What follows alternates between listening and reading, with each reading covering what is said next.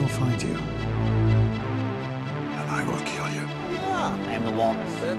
Shut the fuck up, Donnie. The greatest trick the devil ever pulled was convincing the world he didn't exist.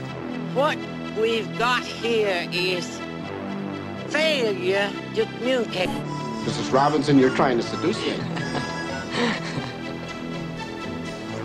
Aren't you? Was it over when the Germans bombed Pearl Harbor? Hell no! Just been revoked. Open the pod bay doors, Hal. I'm sorry, Dave. I'm afraid I can't do that.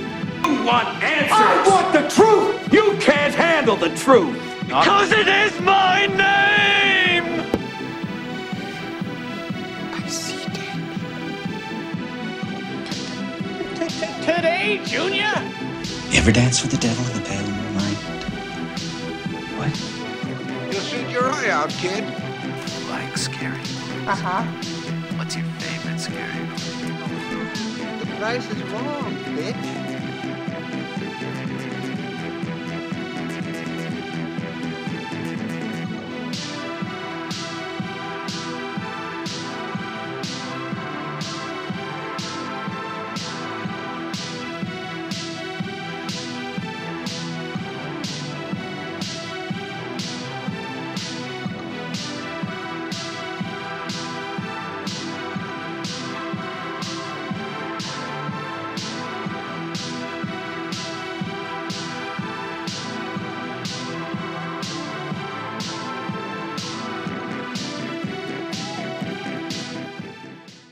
I am Loki of Asgard, and I am burdened with glorious purpose.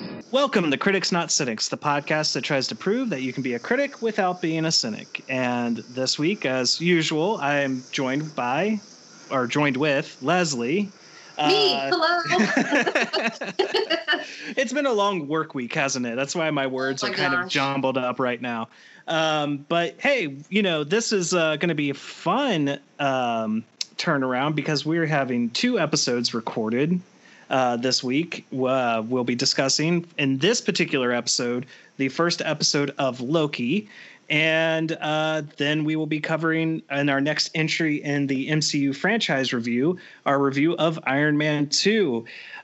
So that's kind of what we got on the agenda. And normally I'm the one who kind of takes the reins of the show and talks about kind of where the show, these like Marvel shows or any of the other shows we review, kind of walk us through the events that happen. But we're turning it around this week. We're letting Leslie kind of walk us through kind of the big things while we discuss the little stuff. So, all right, Leslie, I've set you up. Will you fall? It's time. Fumble the ball. Well, I'll say this. You are burdened with glorious purpose. Well, one of the things that I immediately liked is that we jump right in to exactly where we left Loki in Endgame with that at the Avengers at the tower, and they're going back to get the Tesseract and that whole incident that goes wrong and no stairs when the Hulk busts through the door.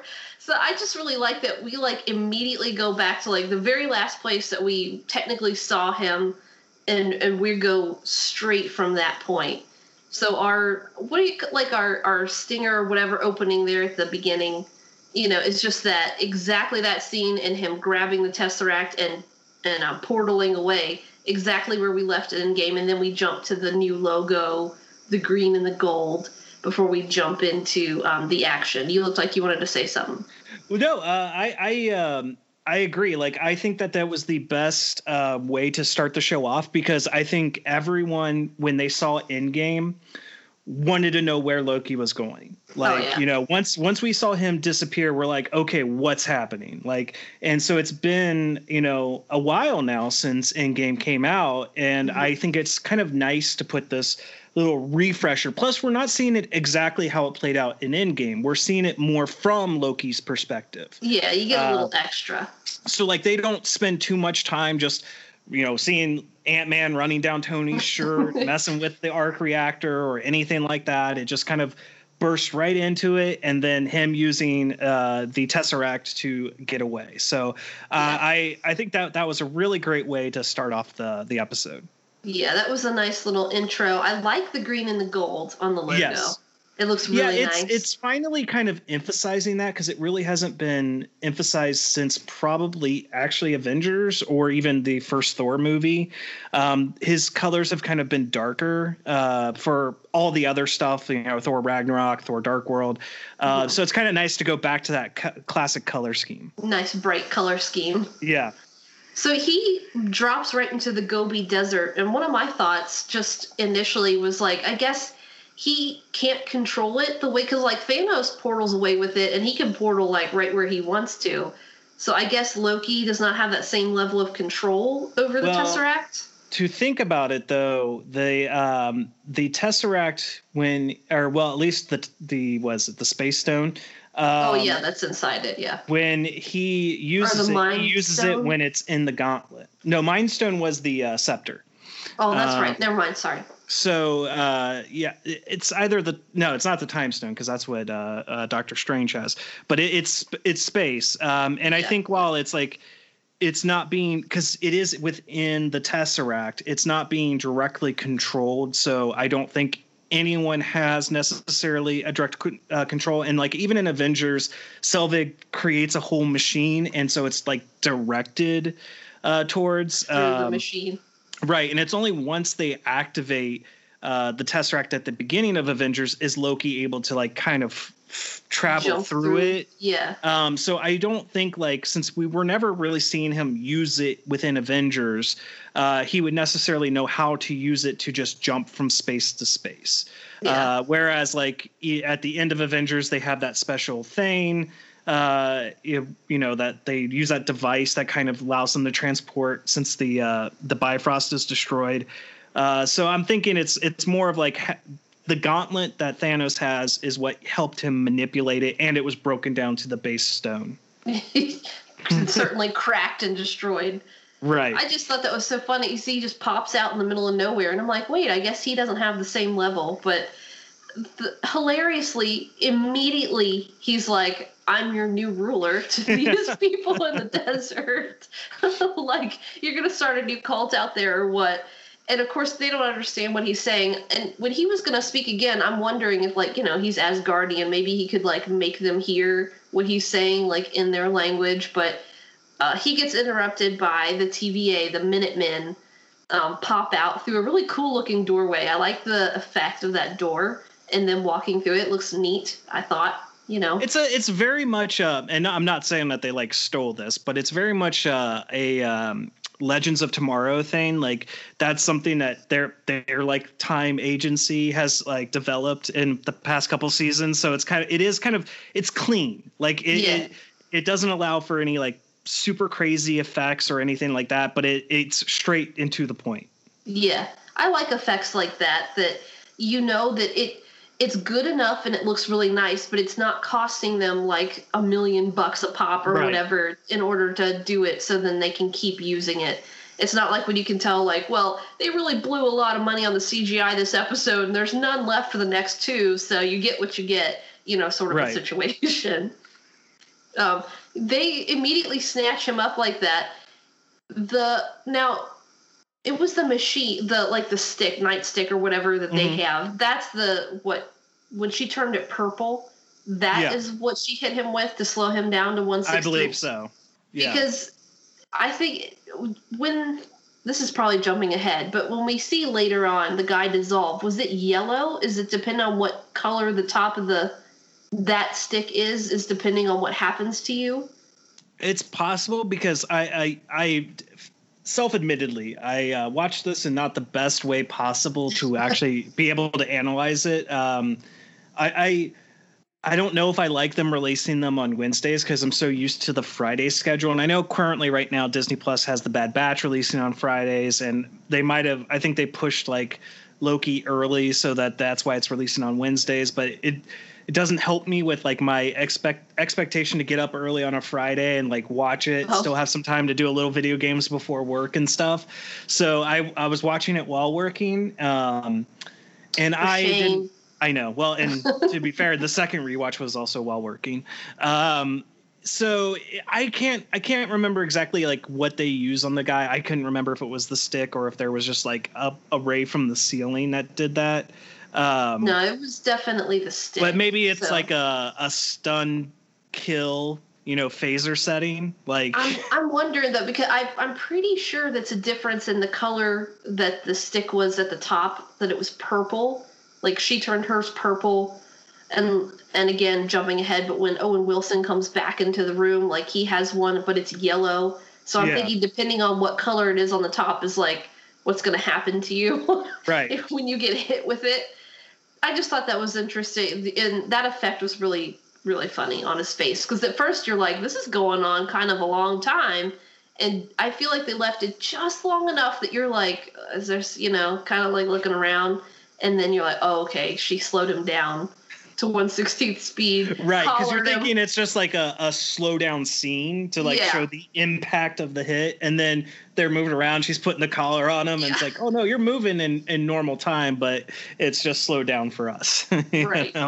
So and then they collar him, go back through there, and they do the reset charge. Mm-hmm. So that was orange and then turned purple, and then kind of did that weird colory thing and reset that timeline.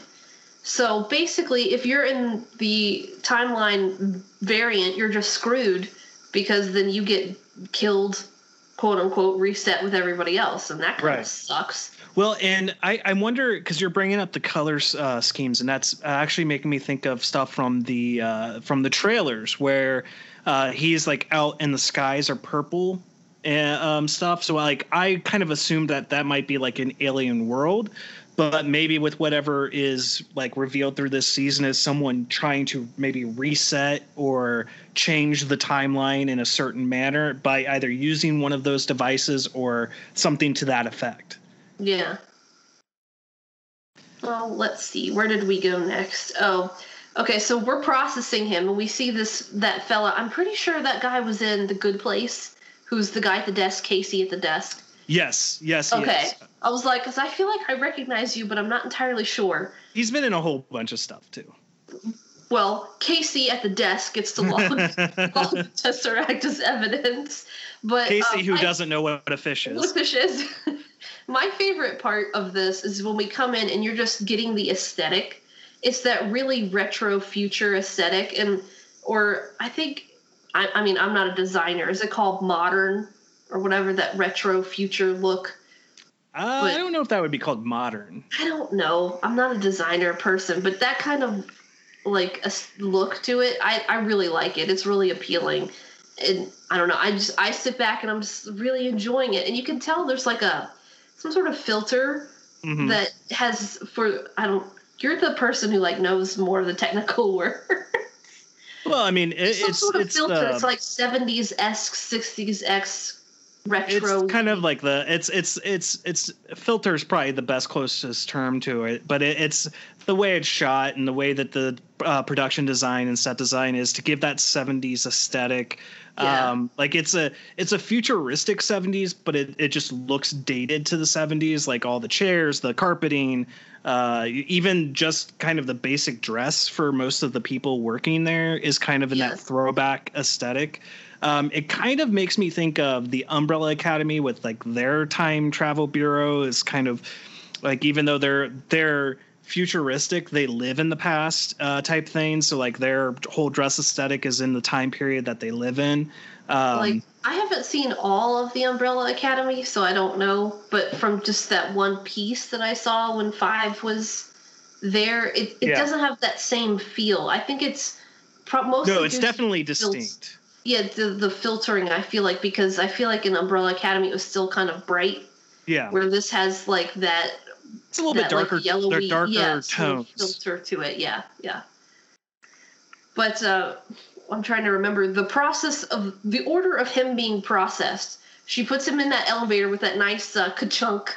Yeah. Pull lever, like all the technology. It really appeals to me. The technology being really advanced, but looks like it's not.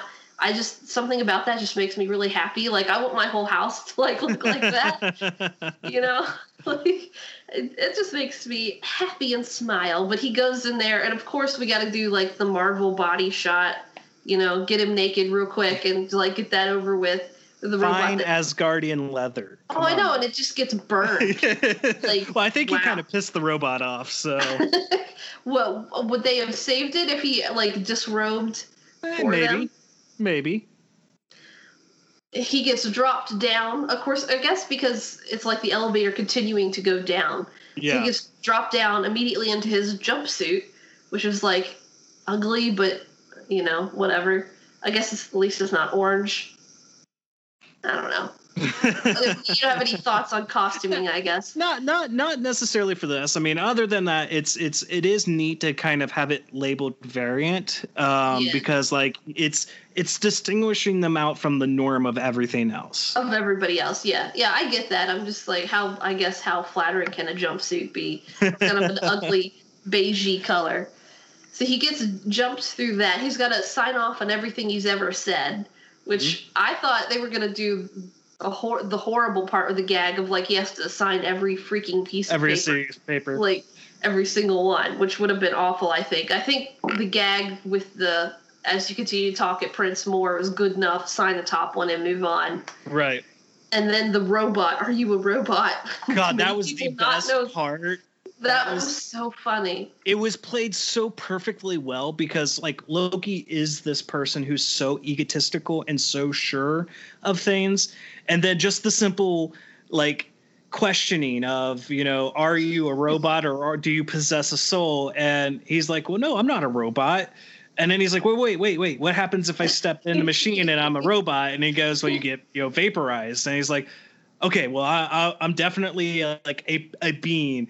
And then as he steps in, he's like, and then it's like fine. He's like, okay, oh, good, But could you imagine if you were in that situation that you wouldn't step through it hesitantly like that? I'd be like, oh my God, absolutely. I'm not a robot, am I? I'm not a robot, am I? Well, I'm not a Cylon, I swear. Cylon or Westworld, where like the hosts don't know that they're robots. Right.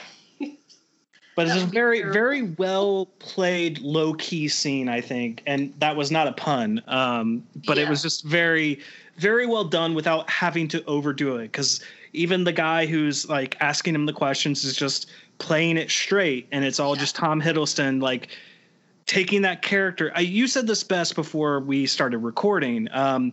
This episode is a lot of character work and for him. And showing this character we know, but also this is a regressed version of the Loki we knew in Infinity War, because it's the Loki who hasn't right off that loss. Right. And it's the Loki who hasn't gone through the trials and tribulations and character growth with Thor. So I think that was a really great this episode's a really great way of exploring that pre-Thor Dark World, Thor Ragnarok, Infinity War Loki. Yeah. So we get into the deli room, or the DMV room. I just call it the deli room because they're take a ticket. Make sure you take your ticket. Yeah, you don't want to not have a ticket. But this is where we get the exposition, a lot of good exposition from Miss Minutes. So again, we've got retro animation, and she's got that really like honey Southern accent. I loved it. That's so funny, but I love the animation. It's so cute. That retro animation. It kind of reminded me a little bit of the Jurassic Park scene when it's doing Mr. DNA. Mr. DNA doing his whole little explanation. Yeah. So we're going through, and I assume because again, this is one of those where I don't know so much about from the comics. I know enough to get in trouble, sort of a thing. But I'm assuming that there probably was a lot of comic references that I might have missed in this, where she's given us that there was a multiverse. And apparently they were all at war, which kind of how can multiverses be at war with each other? But they were at war, and the timekeepers came in, and I keep wanting to call them watchers, and you correct me every time. Yes, because the watchers only watch. It's just that they're standing there like watching the timeline. So in my mind, I'm like, they're watching it happen, but no, they're the timekeepers. And they're dictating. They're dictating it. So I assume, like you said, that this is probably a setup for, is it Kang? Kang the Conqueror, who is such a complex and confusing character in my own mind, because like I guess the quote unquote present Kang, which is actually future Kang, is an evil despot. But then there is who wants to have this complete control of time. But then there is a future version of that Kang who is a good guy, and he has, I believe, a different name that I can't remember. So it's always just very confusing and very convoluted, especially when you deal with time travel and stuff like that. It gets a little bit more kind of complicated. But we do know that I can't remember the actor's name, but he's in Lovecraft Country. Yeah, that's what I was going to say. That he was cast. He was cast as Kang. So we know Kang will be coming at some point, and kind of like my whole theory about how they might eventually like end the MCU or finally, even though some people might make Endgame like their end if they're done with all the other Marvel projects, that you'll have Kang as our kind of like our second boss, and then Galactus is our final boss, and then Galactus will be like that event will be what will end what we know as the MCU today. And then if they want to reboot, refresh franchises and stuff like that, that's their kind of starting over point. Yeah. Yeah. So where do we, they have the multiverse. Kind of, the multiverse. Yeah, those people came in, she's explaining, oh, you're a variant, blah, blah, blah. This is, maybe you did this or that. But I messaged you because I didn't want to forget, and I went ahead and did re-jot those down, that she talks about a Nexus event, and I was remembering, isn't that a commercial for the medication in WandaVision? Yes. And if I'm remembering correctly, was not Wanda a Nexus character who is the same in every universe in the multiverse? I can't attest to that or not. I feel like she was, and I'm afraid to Google anything because I don't want to get spoiled. If there are any like diehard comic book readers that listen to this show, like send us an email and let us know, because I'm very much the same where I don't want to Google too much, and if you want to just give us a simple yes or a simple no, anything will help, because we've got Doctor Strange 2 to really look forward to, as well as the Spider-Man, the new Spider-Man that's coming out later in the year. So we don't want to kind of necessarily spoil what may or may not be happening with those films. Right, because the way it's worded, she says something about there will be a Nexus event, and left unchecked, it'll descend into madness. And I'm like, multiverse of madness, Doctor Strange. So I really do feel like this show's like WandaVision and this show are really setting up the next phase of the MCU of the movies. So, I mean, just multiverse of madness, since we know that's what Doctor Strange is going to be. And Falcon and Winter Soldier didn't really set up anything until after the fact, when they finally announced the Captain America 4. So yes, it would make more sense. Like it would have felt kind of nicer if Falcon and Winter Soldier had some little tie into Multiverse of Madness a little bit, so it felt more directed.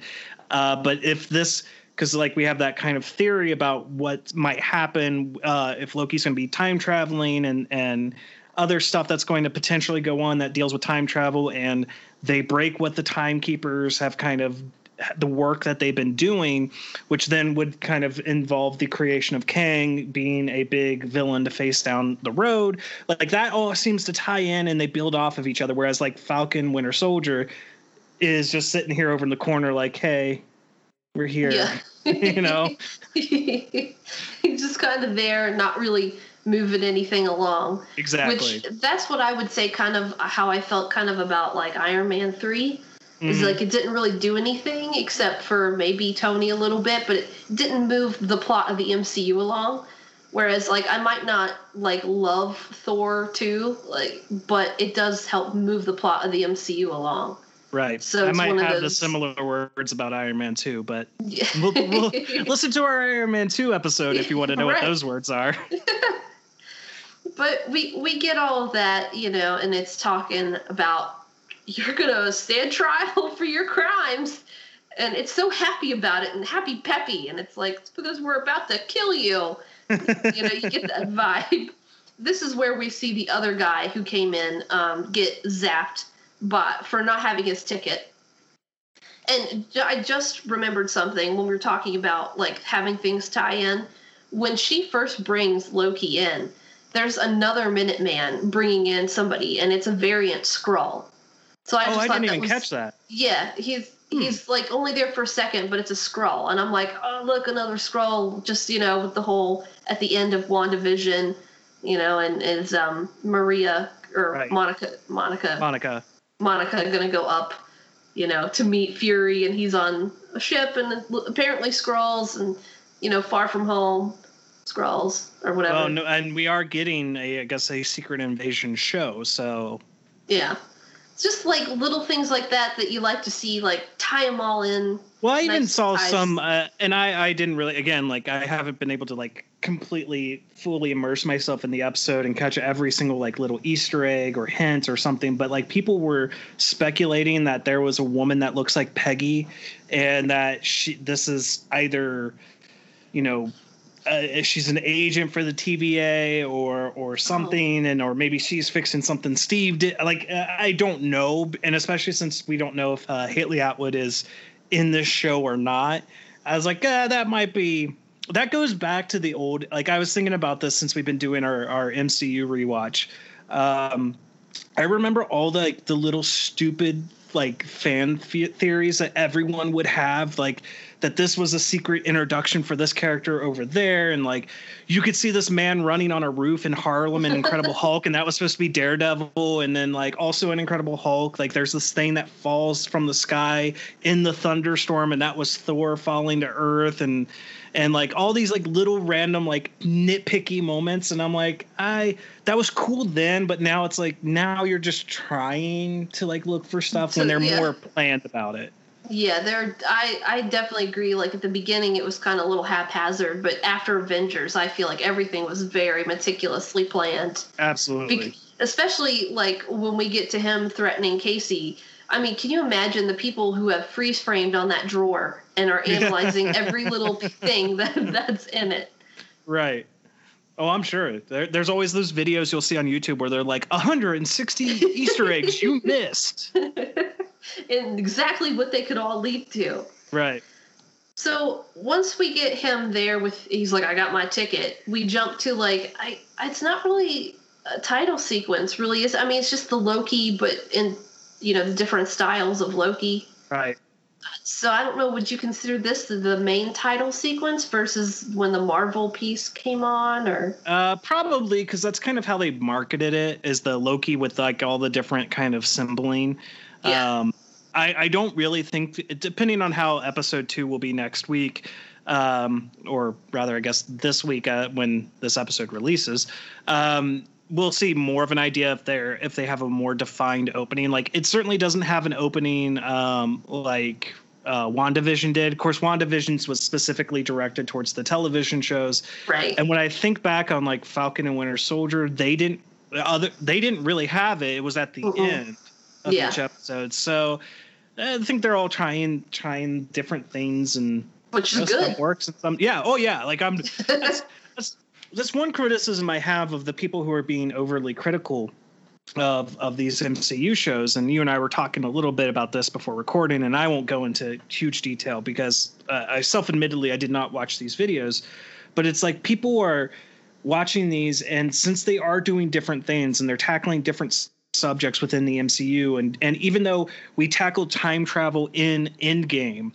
like I think that this show does a really good job of, because I'm not particularly a huge fan of how they did time travel in Endgame, but we get revealed in this episode when he's kind of standing on his trial giving his testimony or whatever, that the Avengers doing what the Avengers did was predetermined and dictated by the Timekeepers. So like the Timekeepers allowed that particular version of time travel to happen the way it did, so that the events would play out the way that they needed to play out. But people are talking about how this breaks the MCU, or how this is, just has destroyed the MCU. And I don't agree with it. And I know that they're kind of, and again, we were talking about this before recording, what they're focusing is on the minutia of like, again, when like you were talking about the desk and you see all the Infinity Stones, and like that seems to lessen their importance, but you have a very good thought process on why that doesn't really lessen their importance. And I think like it's that over analyzing and almost just not being able to find any enjoyment in anything. You know, it's you've got to find something that doesn't fit within your own narrative or your own world perception or world views. So therefore it doesn't work for you. And I mean, we were very critical of Falcon and Winter Soldier, but we never talked that it destroyed the MCU or anything. We did talk about how it hurt Roger's legacy a little bit, but that given through the lens of what Isaiah was going through at the time that he went through it, like we could still understand why he would have that interpretation of it. Our kind of issues were in how the story played out and what impact it had on the MCU. So that's again, I know I keep saying it at the beginning of every podcast, but like that's where this fine line that we try to walk with here on the podcast is, where we can be critical and we can point out those things that don't flow or don't work within a piece, but ultimately talk also about the things that do work and how people can enjoy it for these different things. I know people on my Facebook timeline who I went to high school with who thought I was a nerd and a weirdo for liking comic books. And they're flipping out going, oh my God, we got Loki, you know, and stuff like that. And I'm like, yeah, see how the tables have turned? How the turntables. You took it from me because I was going to rephrase it.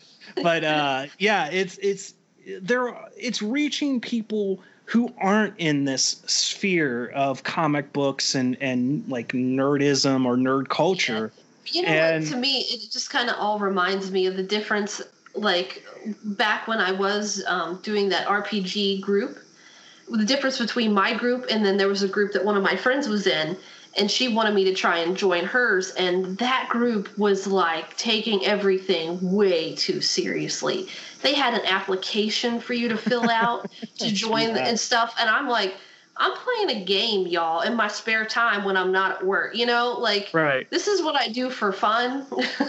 You know, I'm not here to like have to fill out, to have all your storylines approved and everything, like before you can even like write, you know, your story back and forth or anything like that. And I think that's kind of the difference. You're going to have the people like me who are like, I'm here to enjoy it. I do want some continuity. I want some sidebars or whatever, you know, railings. And I'd like for us to stay on the road and not just like go off into oblivion. Right. But, you know, I don't need to be like completely micromanaged to that extreme point, you know, the rules lawyer. Right. You know, when you focus on the minutia, it's like you're missing the forest for the trees, you know. It's you're missing the grander picture. You're missing all the other pieces of it that can work right or work well in a piece, and just finding things again to be like offended or upset about. And I mean, there's stuff about the new Doctor Who's that I've not liked that they've done, but I've still kind of watched it, or I've kept my finger on the pulse of it.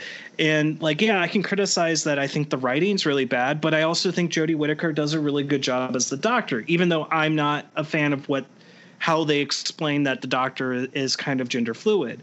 And speaking of gender fluid, like that's stuff that they've released about Loki, is that he's gender fluid. And I think that was in a means to try to drum up controversy or drum up buzz, so people were talking about the show. And you have those people who are going to be detractors from it, and you're going to have those people that are going to be supporters on it. And I'm here in the middle going, I don't care. Like, yeah, like I personally don't really care either way, because he's kind of like always been that way in the comics. Like, yeah.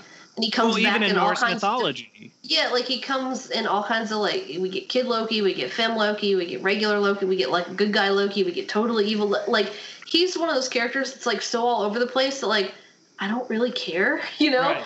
And the only thing for me that is that, like we were talking before, and you said you wish that they didn't go ahead and reveal the variant was him, but I'm okay with that, because I feel like that was the one, like one of the one big things everybody be like, who are they tracking? And there'd be all these theories. I like that they were like, yeah, we're tracking you, so that now we can have some other like twist. But I feel like going ahead and pushing that it's going to be Femme Loki kind of detracts from us having like the twist for it. So that's where I'm kind of on the other side of it. Like, that's the only way I can see it going, is that this other variant Loki that is going around, and spoilers, obviously if you've been listening to this podcast, if we're talking about an episode, we're speaking only within the context of the episode we've seen. So we can be proven wrong. But this is just kind of our theories or thoughts, is that by pushing that kind of gender fluid thing of like, well, hey, look, it's official, like Loki's gender fluid. And then you get the kind of argument back and forth about, no, he's male, no, he's gender fluid, whatever. You have those sides of it arguing, and us that are just trying to enjoy the show going, okay, just both of you shut up. And then because one thing we also talked about before recording is that this might be turning people off a little bit, because it's not going straight for that action approach, and it's going more like a little bit of a buddy cop mystery approach, which you and I both are kind of a fan of. Because like this budding relationship between him and Owen Wilson is going to be, I think, one of the best things about the show. Definitely. And but like with the reveal that this variant that's going around and killing Minutemen and doing things in within the timeline, when they revealed it was him, like I was disappointed because I wanted to keep that mystery going. But then knowing that they're pushing this gender fluid thing, and then you saw an image tweeted out or on Facebook from Disney Plus that was a female actress that may or may not be a female Loki. Yeah, it didn't say anything. It was just pictures of actors from the show at the premiere. Yeah. But it was like her and Tom in one picture, and they kind of have a similar-ish look. Like, well, and then facial-wise. We get who I would assume is the killer at the end of the episode. And I know we're jumping a little bit ahead here, but we only see the silhouette. And so if we know that Loki is the variant that's going around and committing these crimes, well, your other twist has to be something to be the twist, right? So that's where our theory of this is going to be Femme Loki is coming into play. And it seems to be like you ruin that chance at a surprise, maybe not so much by that picture of the premiere, because that's just a discerning eye catching that, but definitely pushing that gender fluid thing by going out on your social media pages and pushing out there like, hey, look, we've got this little thing on a document from the TVA and it says gender and it says fluid or whatever, and it's like, I think it was a PR stunt. Again, not necessarily pushing an agenda, but to generate buzz of talking about the show. Yeah, and I think that it's detrimental. Yeah, it's just one of those, like you said, you want to keep the mystery going. Right. So for me, like knowing that he's the variant we're chasing doesn't, like, it still leaves all that room for mystery. Right. But them kind of already kind of going ahead with probably going to be Femme Loki. I'm like, okay, so what other turns are there going to be? It's kind of like if I had been spoiled by everything in Infinity War or Endgame or something. Right. And you kind of already know what's going to hapen. Like if you were Doctor Strange doing all the instant the one way things work out, you're like, oh, okay. It's you know what's going to happen. So then your investment in the story, your investment in the characters, it's lessened to an extent. I still want to be surprised. I hope that they still have like good enough twists and turns that I'm going to be like, oh, and still really pulled in. Even if it does turn out that when they pull the hood off, it's going to be Femme Loki, and I'm going to be like, oh well, I already knew that because you already spoiled it, sort of a thing. Like not intentionally spoiled it. Maybe it'll be Kid Loki on stilts. Be like Little Rascals when they walk into like the bank and they're in the suit jacket. Yeah. It's just two Kid Lokis. In a big, robe big with coat. A hood. All right, let's get. We got derailed a little bit there, but let's get back on track. Well, after our title sequence, we get to meet Owen Wilson, or Mobius. There's no R there, right? It's Mobius. Right. Because Morbius is the vampire from Spider-Man. Right. We get to meet Owen Wilson. I like watching him. I do too. He's an enjoyable actor to watch, and he has like a sincerity to his acting that he's playing so well off Tom. Yes. With their characters. It's so great. But we're meeting him. They're in France in like the 1500s something. And this is when we're establishing that there's a variant going around killing people and taking the reset charges. Right. Because I don't know I don't know if that's going to be important or not, but I feel like it is because they're taking. Again, going back to that color spectrum thing, and if that purple is such a big thing, and then we see from that trailer those purple skylines, like that's probably got something to do with it. They're collecting them, and if he says there's 6 already that had happened, so they have 7. Like I have a little notepad or whatever, keep track. They have 7 reset charges. Well, maybe 8 by the end of the episode. Yeah, 8 now. How many do they need to make the sky purple? Right. You know, when you like randomly see numbers or whatever, like, oh, that's gonna come back and be important later in the show, and it like never comes. You're gonna be back. Like in a beautiful mind when you're like got all the like number sequences and stuff going on in your head. Chalkboards filled everywhere. You're gonna be Charlie, trying to find Pepe Silva. But we see the little kid, and he's questioning her, like I guess it was her, I don't know, but what happened here. And who did this? And of course, they just point to the stained glass image of basically the devil. And I'm sure everybody's going, Mephisto confirmed. Which actually Mephisto was not confirmed by the director, I believe. Well, the one reviewer that when I went back and rewatched other reactors watch this, one of them had what that I thought was personally really funny. Is when he was signing off on This Is Everything You've Ever Said, there's that cat in the scene, and they were like, that's Mephisto right there. He's sitting there in the TVA. And I thought that was really funny. Yeah, it was him right there. He's watching. So I've been thinking about this because of that image where she points to it, and I'm thinking it's because of the helm, with the horns. And that's when you're like 14th century France, and you see somebody walking in and they've got those horns and you've got this religious iconography around you, you're going to obviously associate it with that, because who just goes around walking with horns out, coming out of their head? I'm assuming from the silhouette either that they don't wear the big horns, like they have the small horn helmet, or that they just don't wear it all the time. When they're going to be sneaky and I put on my coat, I take off my helm that has the giant horns on it. Well, we do see the from the promo stuff and the Vote Loki type outfit. I think he has the bigger horns on, but I'm going to assume that that's our current variant Loki. That's our good guy Loki, but who knows? We still don't know.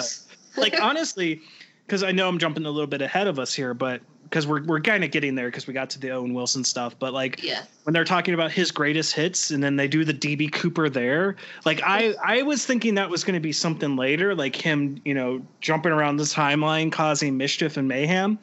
But I also don't hate that this was this was something that we saw Loki being Loki before Thor, Yeah. I like that too. So after we kind of establish, this is like the big issue the TVA is having, we go back and it's Loki in front of the judge. Like we've talked about it a lot, but those darn Avengers, they just can't get away with it. Right. Although I feel like he has a tiny bit of a point there. A little bit.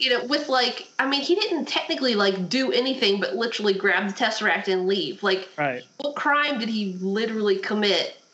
He needs to be reset and put to death. Timeline, so for them, but it's geez, he literally just hopped over to the next time, just real quick. That's kind of the interesting plight for variants. Now, now that I think about it, is because you or myself, by just doing one simple silly thing, could end up in that state and not know it. It's because he has no precognition of where he ends up. So for him, this is the timeline where things are happening, but this is also the timeline that's dictated by the timekeepers. So did the timekeepers see him doing this so then they could utilize his, this is the whole problem with the time travel stuff. Wibbly wobbly time timing. Your free will then comes into question, comes into play. But I think we would all find ourselves in Loki's shoes if we were all of a sudden right now someone comes in through a light door and slaps a collar on my neck and takes me away to the TVA. I'm gonna be like, what the hell did I do? I'm just recording a podcast. I literally did nothing but here. I should have taken a nap and then recorded the podcast, but I recorded the podcast early, so therefore now I've created this branch in the timeline. Right, because Miss Minutes exposition, one of the things that she mentioned was like, maybe you did an uprising, or maybe you just got to work late. And I'm like, geez, every time I've gotten to work late, does that like cause a variant in the timeline? Right, like your bus driver being late causes you to become a variant, like then like, you're in big doo-doo. They reset it. That's ridiculous. But yeah, it's like, how much latitude do they really have? Like, if he's like not guilty, I like was literally just sitting here and now I'm here in front of you. Right. Like, what do they do with the people? I feel like it's one of those everybody's guilty. There is no, actual debate, sort of a thing. And it just kind of reminds me of that one episode of Star Trek, nerd Star Trek, yes, but when they go to the planet and Wesley accidentally falls into those flowers and he's going to be put to death because the punishment for every crime is death. When Picard at the end is like, sometimes you can, I don't remember his exact quote, but it's basically like, you can't have everything completely ridiculously strict like that. That's not fair. That's not how life happens. Well, and I think I've heard this statistic and I can't remember the exact statistic, but it's like, on a daily basis, the average person, basically everyone, breaks at least like 33 laws. Something like that. And it's like, and it's not even like big laws. Like, it's not laws you would necessarily get prosecuted for, but it's like there's so many laws out there that even we as the average citizen don't know necessarily exist. Like in Ohio, it's illegal to get a fish drunk on Sunday. Or no, it's illegal to get a fish drunk, and then on Sunday it's illegal to go whale fishing because you can apparently fish whale in Ohio. But the Ohio River, I won't doubt it. But so it's like it's those silly things. Like also, I think in like North Carolina or South Carolina, it's legal to beat your spouse as long as you're on the courtroom steps on a Sunday or something. So like ridiculous stuff. Yeah. So like when you take it to that super ultra strict thing, like the TVA is doing, like that episode of Star Trek, it's like, yeah, what you're doing. He didn't do anything. Even he didn't do anything out of character for Loki. Even it's like, exactly. Oh, this is my way to get out, and he gets out. But therefore, he causes this great big travesty, which the opportunity only presents itself because the Avengers were going back to get the Tesseract. Right. So, but yeah. I do like that they went ahead and just kind of like answered some questions that they know, like fans will be like, but what about the Avengers time traveling? And it's like, well, that was supposed to happen. So like we immediately get that like canonized answer that was supposed to happen.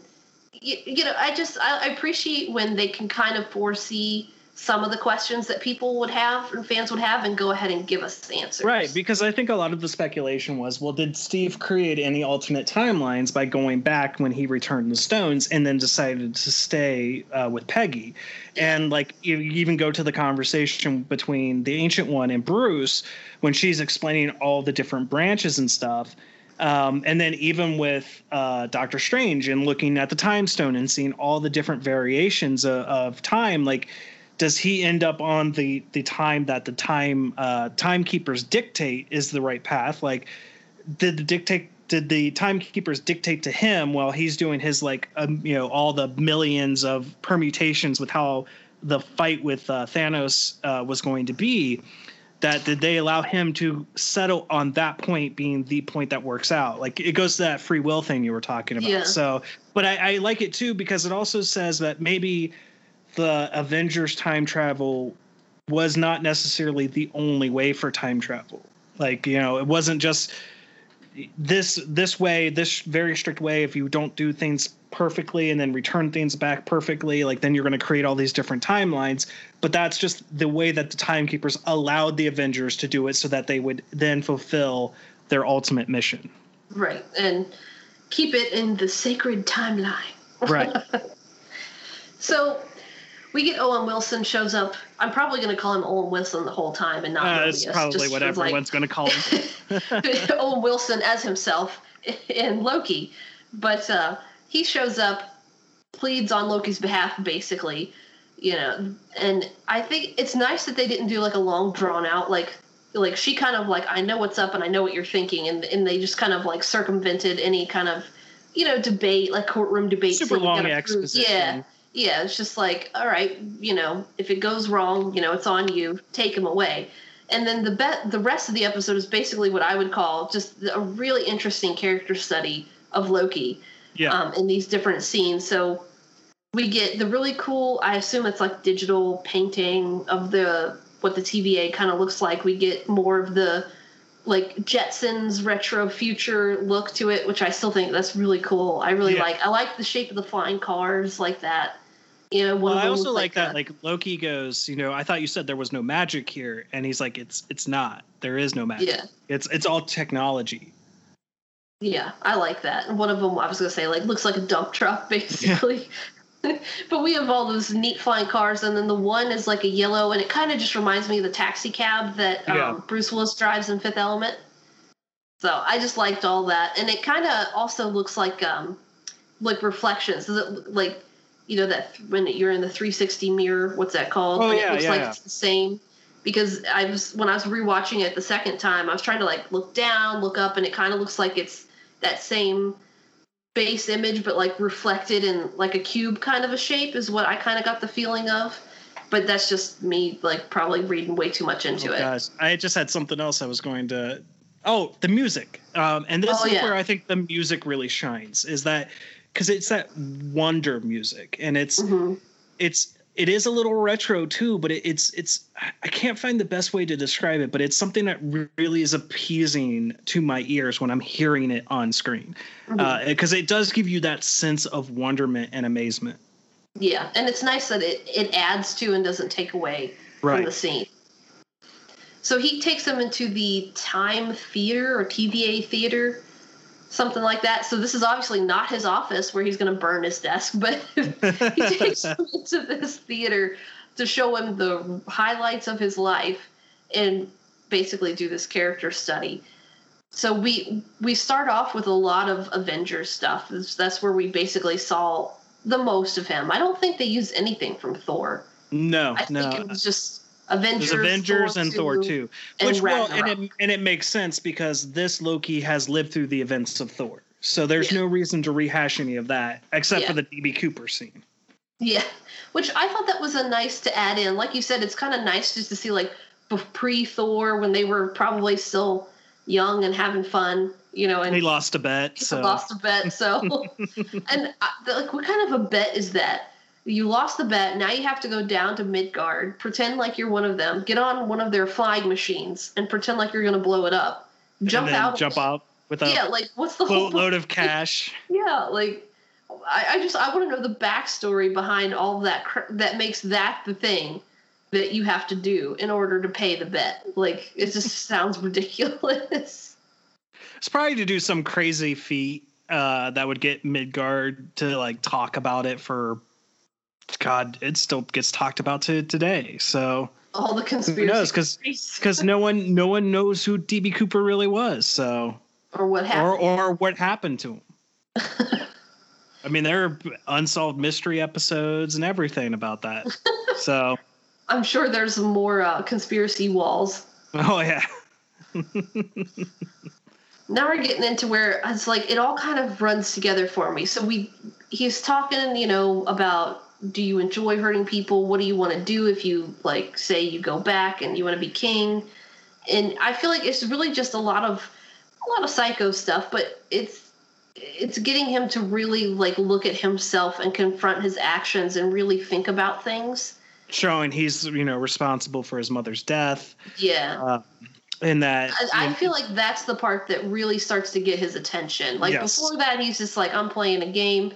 But when he sees that, he really starts to grab his attention there. Right. And that's the part when he gets interrupted by the other Minuteman, the original woman. I don't know that we got like a name for her. I don't think we got a name for her. Yeah, she's just a basic grunt soldier who likes using too much of her authority. Which he helps him up. And I don't know, did anybody miss Loki pickpocketing the time twister thing? I'd have to watch it, closer. I mean, immediately as soon as he stands up, I'm like, he's picking your pocket, Owen Wilson. Come on, like he's doing it. So he gets the time twistery thing, And he uses it to run amok, and that's when he goes and finds Casey. He's like, "What's your name?" "Casey. I'm gonna gut you like a fish." What's a fish? How do you not know what a fish is? Like, I want to know what I'm complying to before I comply to it.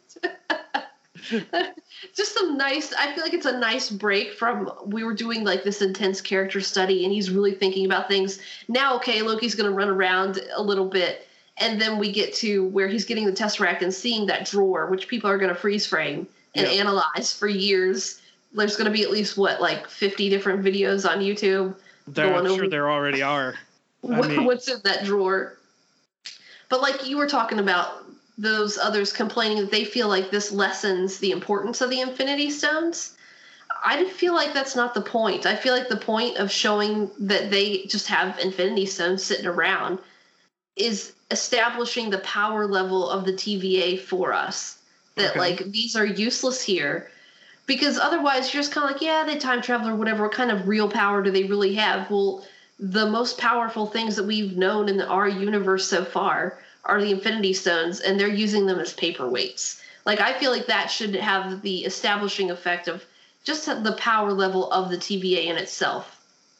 Well, and also I would say maybe also even to a more extent of the power of the timekeepers. Yeah, exactly. That these stones, the reality, time, space, soul, all of them, they have no real effect of wherever, and I would assume that the TVA is located outside of time. Yeah, like any time agency is like technically, except for Umbrella Academy is like they're always outside of time and space, so that it's not easy to either infiltrate or to impact it to where it impacts the timeline.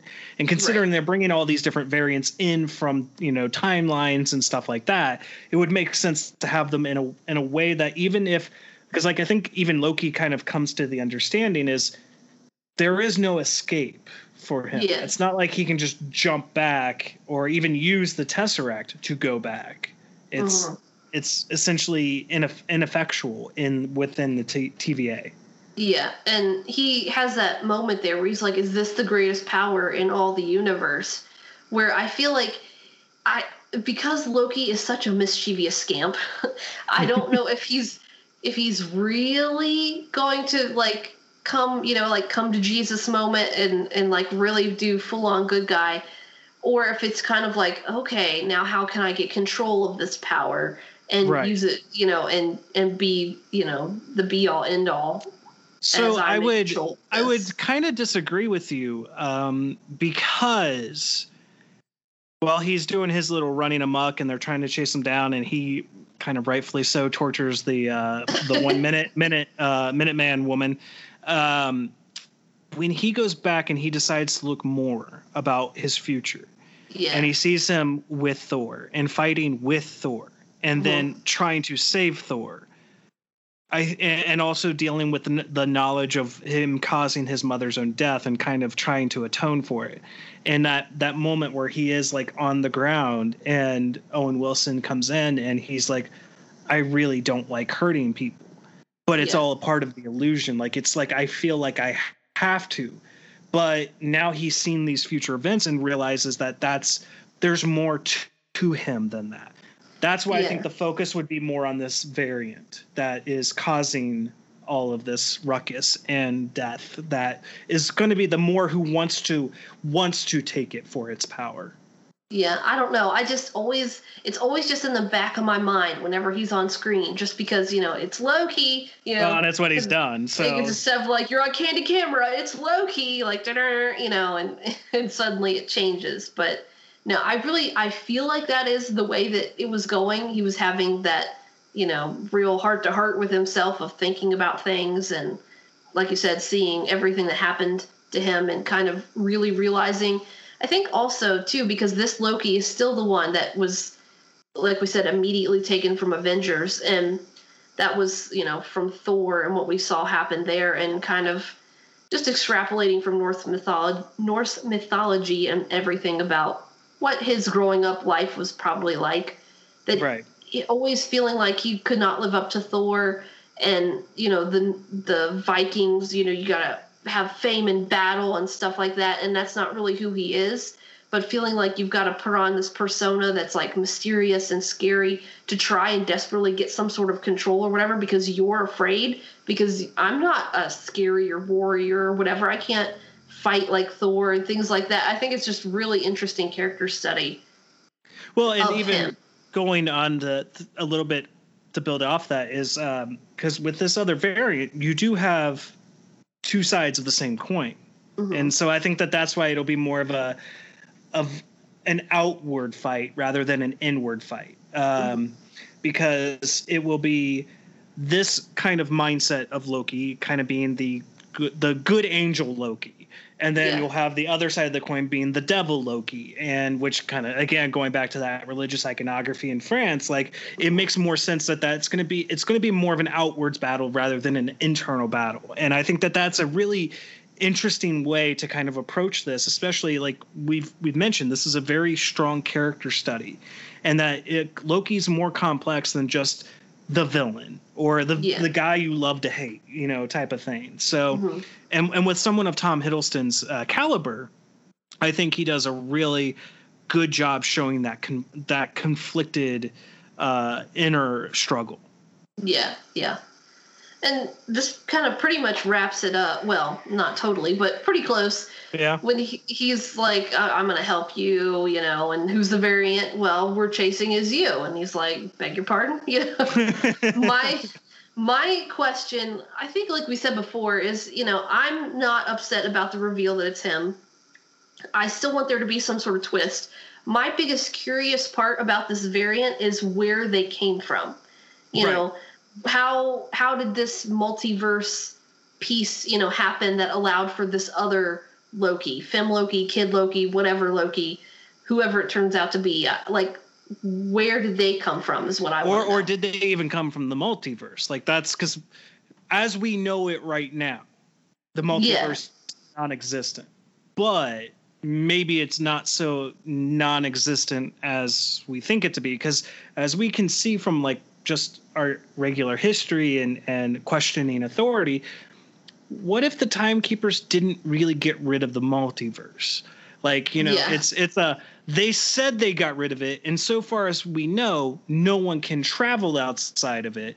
But then we have the WandaVision thing where she hears her kids, but we know that they're gone, and so we're going to assume that leads to the multiverse. So if she's hearing her kids in the multiverse, and that means the multiverse exists. But also, again, that also takes place post Endgame, so maybe events of Loki kind of fit in between that, and whatever happens within Loki is what causes then her to hear this multiverse other of her children. Who knows? We don't quite know yet, but it leads to a lot of interesting speculation, and I think if they capitalize on it correctly, we will still have enough mystery.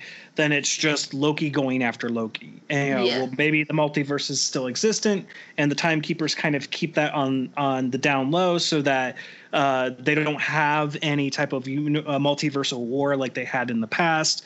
And that's why they're so strict on maybe keeping variants, because variants lead to more creation of maybe multiverse worlds. So and it's going to be really interesting too, because we get What If in August. And what it will really feel like What If might actually come out of play from this, because What If is all the different realities and different, what if, Peggy got the serum instead of Steve and all that stuff. So I think it's going to be really interesting. I have, like we said about Falcon and Winter Soldier in the first episode, I've got a little bit of high expectations. I really enjoyed this first episode. It caps off there a little bit just kind of with the mystery. We see some more Minutemen get killed and another reset thing get taken. Right. But I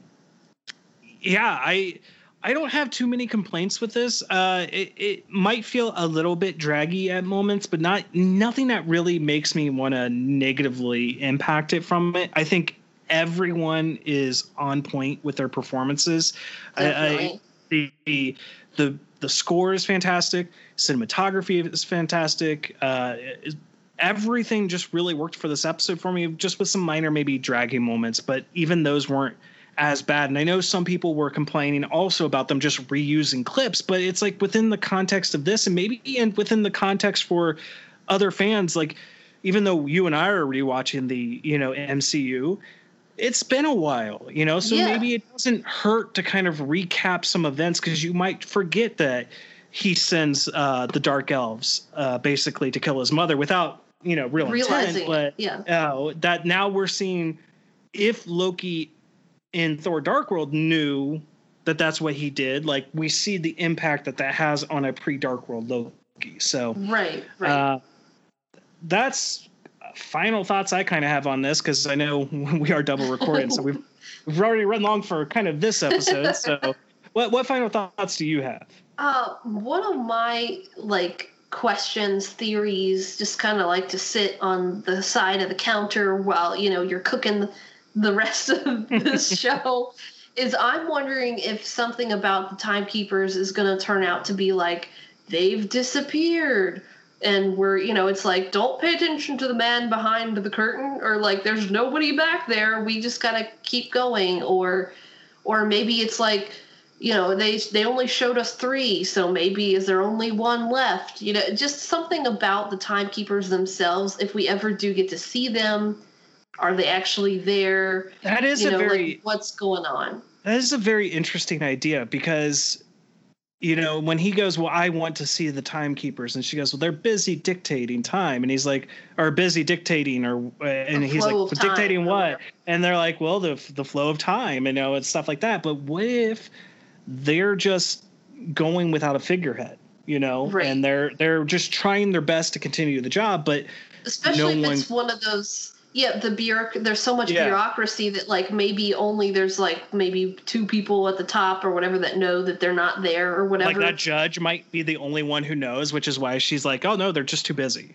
Yeah. I don't know. It's just one of those ideas, because another thought that I had of that woman that I saw, she might be a Timekeeper alien. I don't know. Right. It was just they were there. And it was the picture. I assume it's probably Femme Loki, but I still just wonder, do we get to see the Timekeeper aliens? What's going on with them? The man behind the curtain sort of a thing, what's going on?